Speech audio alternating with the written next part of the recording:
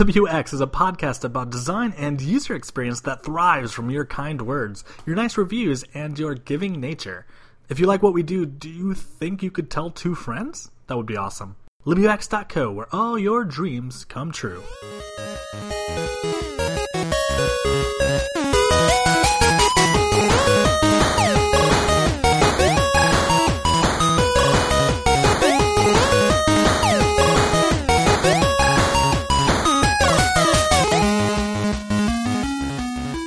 In the 1980s, Noriaki Kano, a professor and a consultant in the field of quality management, observed how customer satisfaction is determined by whether the service is good and if it meets customers' expectations about what it should be. We can suss out these expectations and plan features that satisfy them. This know your users paradigm is central in user experience design. However, features play off one another, and one that's poorly implemented negates the benefits of the others. It is a nuance with real impact on the success of new products or services that you introduce. Whether it's a new resource or a makerspace around the corner, a carousel on the homepage or discovery layer, a gallery on the second floor, or new study rooms on the third, good user experiences correlate not to one standout feature, but to the blending of many. All ships rise or sink with the tide. The Kano model is a tool for visualizing the relationship among features in a meaningful way. We use input about features through a simple user study to model what Jan Morman called the emotional response profile. And when applied to an existing service to align its performance with the impact that feature satisfaction has on its success, the model can be used as a targeted roadmap for pushing the meter into the green. But, as part of upfront generative research, the model is a really powerful predictive tool that shapes the creation of the service from the get-go.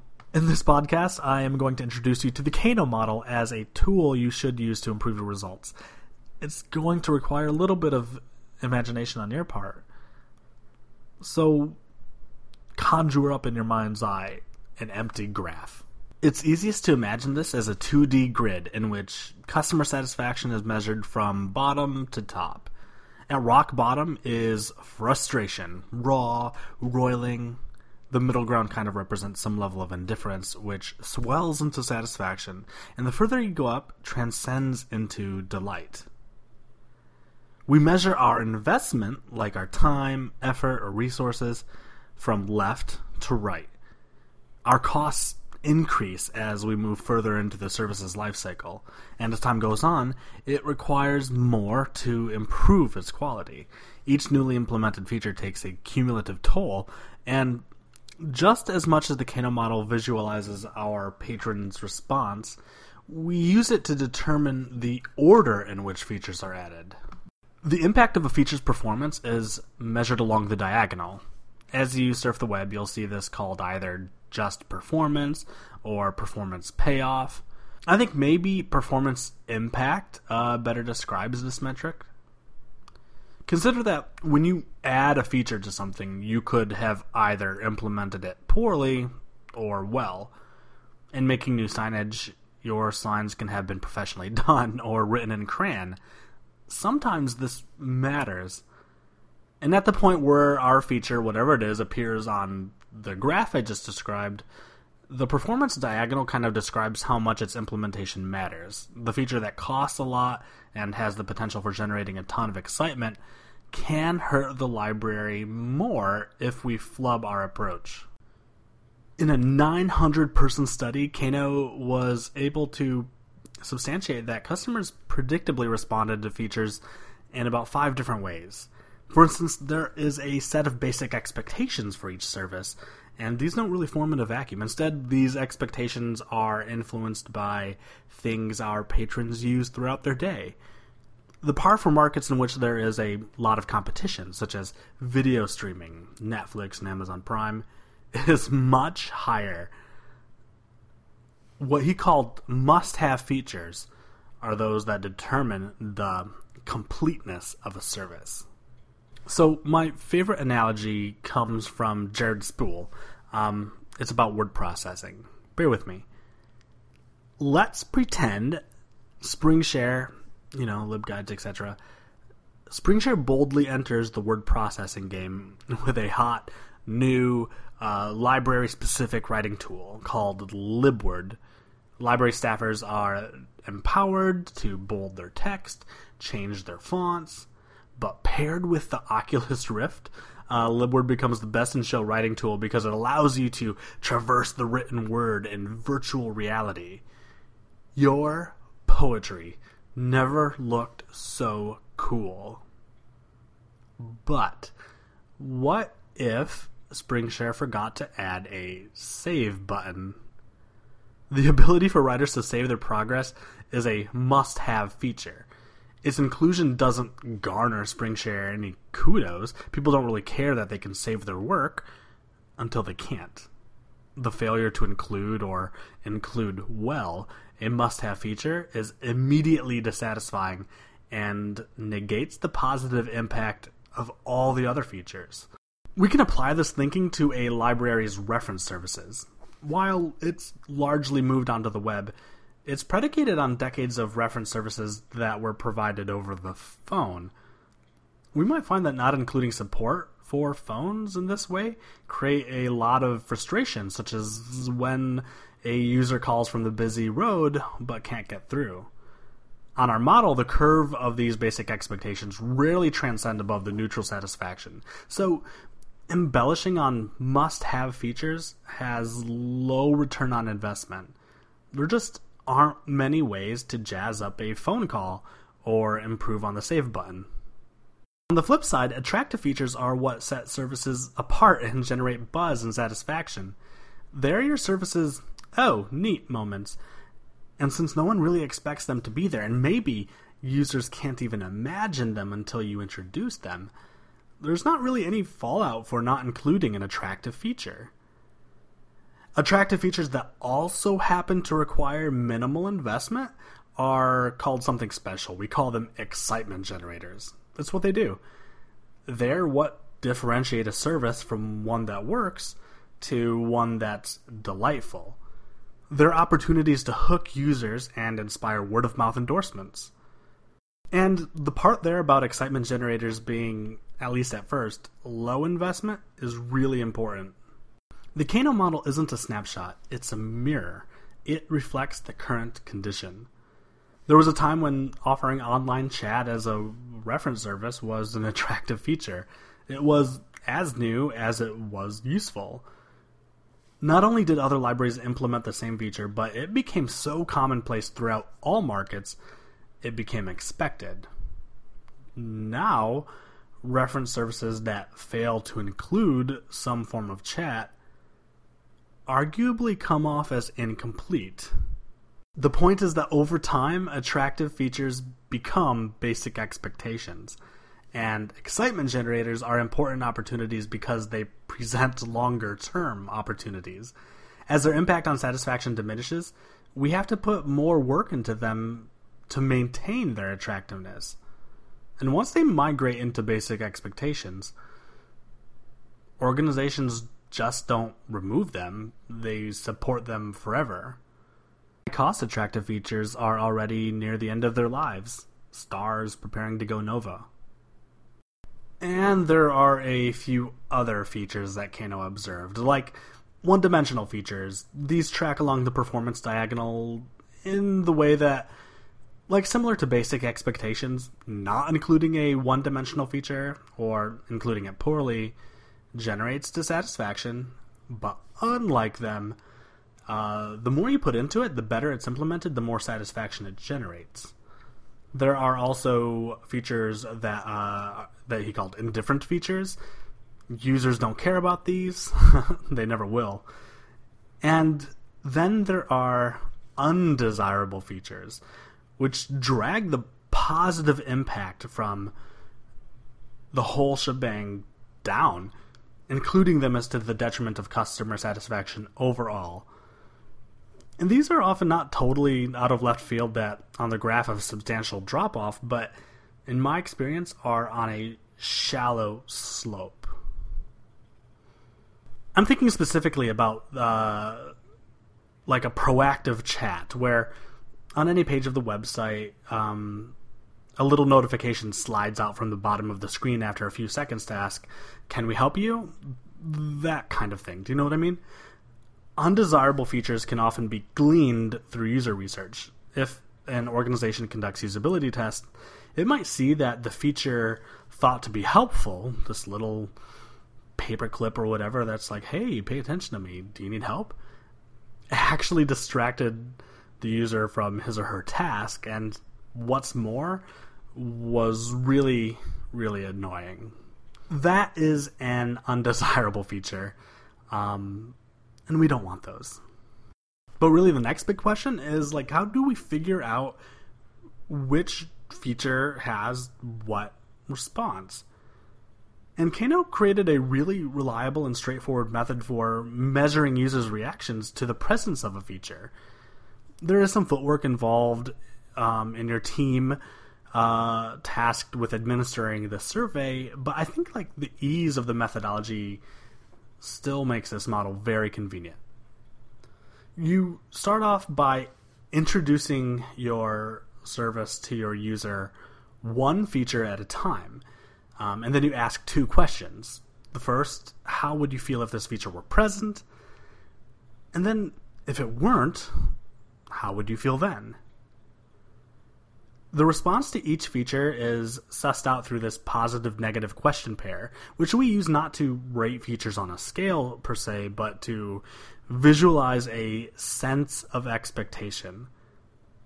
How we introduce the feature in our question does matter. While it's necessary to demonstrate or otherwise explain it in as much detail as needed, we have to be careful about cramming too much into the question to complicate it. But once the user understands what the feature is or does, you ask your two questions. How would you feel if this feature were present? And if it weren't, how would you feel then? And the user can respond in one of 5 ways. I like it. I expect it. I'm neutral. I can tolerate it. Or I dislike it.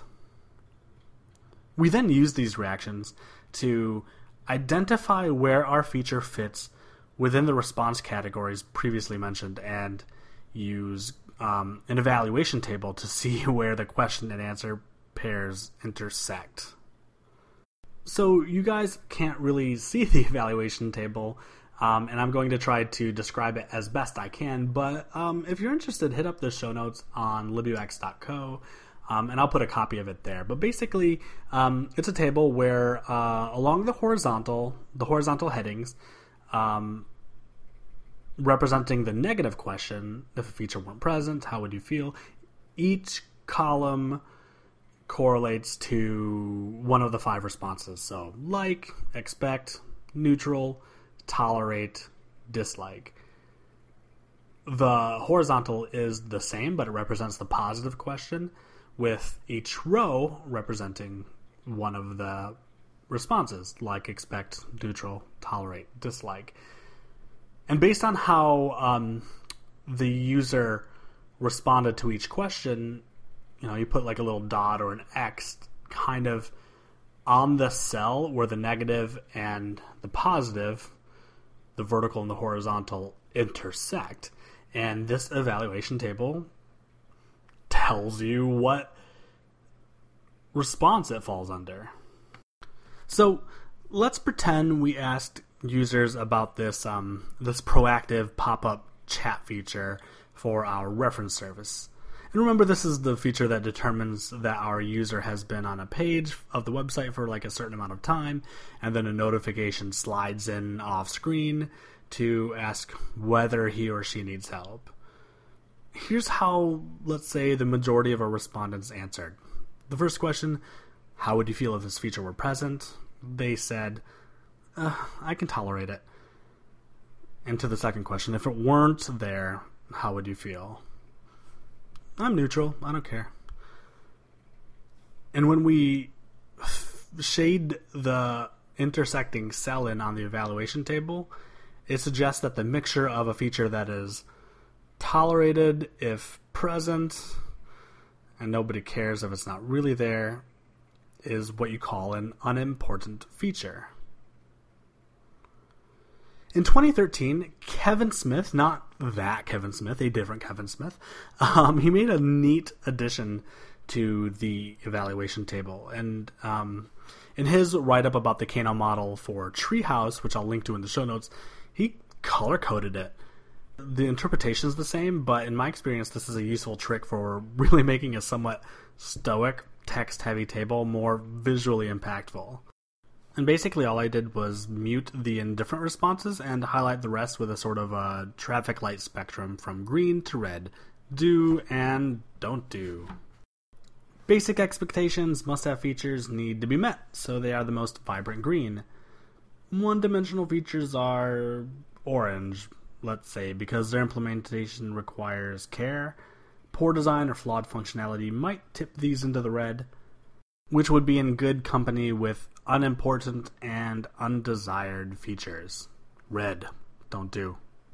In an example that you can't see, which doesn't represent real data, I took some of the features of a remote virtual reference service and placed them in relation to their impact on satisfaction, as well as their estimated cost or difficulty to implement.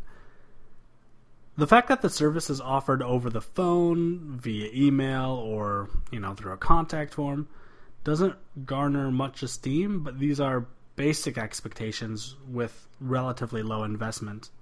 Libraries in this case tend to offer these services through text messaging too, which requires some form of literal cost to the user and the organization, but it has almost no impact on customer satisfaction.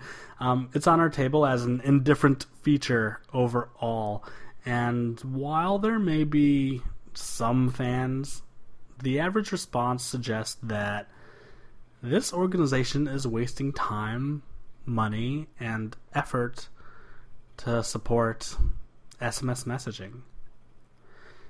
This thing that we've been talking about for the last couple of minutes, proactive chat, is I marked up as a one-dimensional feature that, if implemented well, could both drive engagement and allow for an element of delight. I can imagine the user thinking, how did it know that I needed help? Wow, just in time. However, there is a technical debt to pulling this off without a hitch, and in most cases, maybe you can relate, proactive chat tends to be more annoying than not. What I think is really cool is that when you're done, your results are a clear indicator of either the priority in which you build the service or where you start in fixing an existing one. First, implement all the must-have features. Second, avoid or reduce all the undesirable ones. Third, add excitement generators, low investment, attractive features, if you remember. Then fourth, implement one-dimensional features with care. And lastly, create attractive features that make sense and that you can afford. And in the event there are a lot of ties or too many must-have features or opportunities to implement within the allotted time and within the budget or the talent of the team, you can pair the Kano questionnaire with additional methods like the Likert scale, ranging from not at all important through important to weigh one otherwise equal feature against another. It can also be really useful to evaluate certain type of user, like a persona you might make first.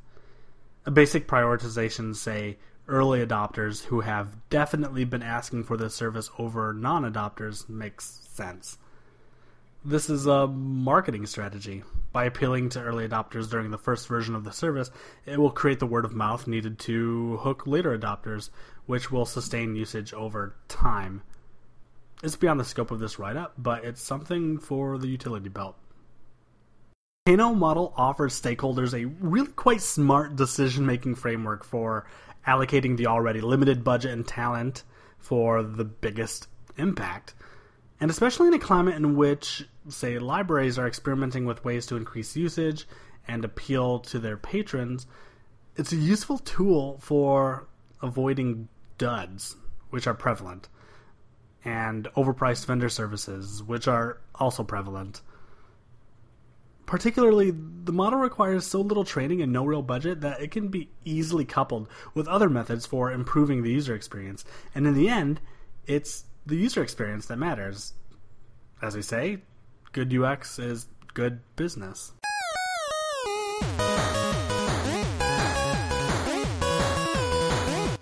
Hey all, one last thing. We've got a book/article clubs coming up October 27th on our LibUX Slack channel. You can join 200 or 300 other folks at libux.co/Slack. Also, do you want a little extra LibUX every Wednesday in your inbox? Who doesn't? Get our totally non-spammy newsletter at webforlibraries.com, all spelled out. And lastly, if you don't mind, don't forget to like, share, and leave a kind review wherever you're hearing this. It helps a lot. See you next week.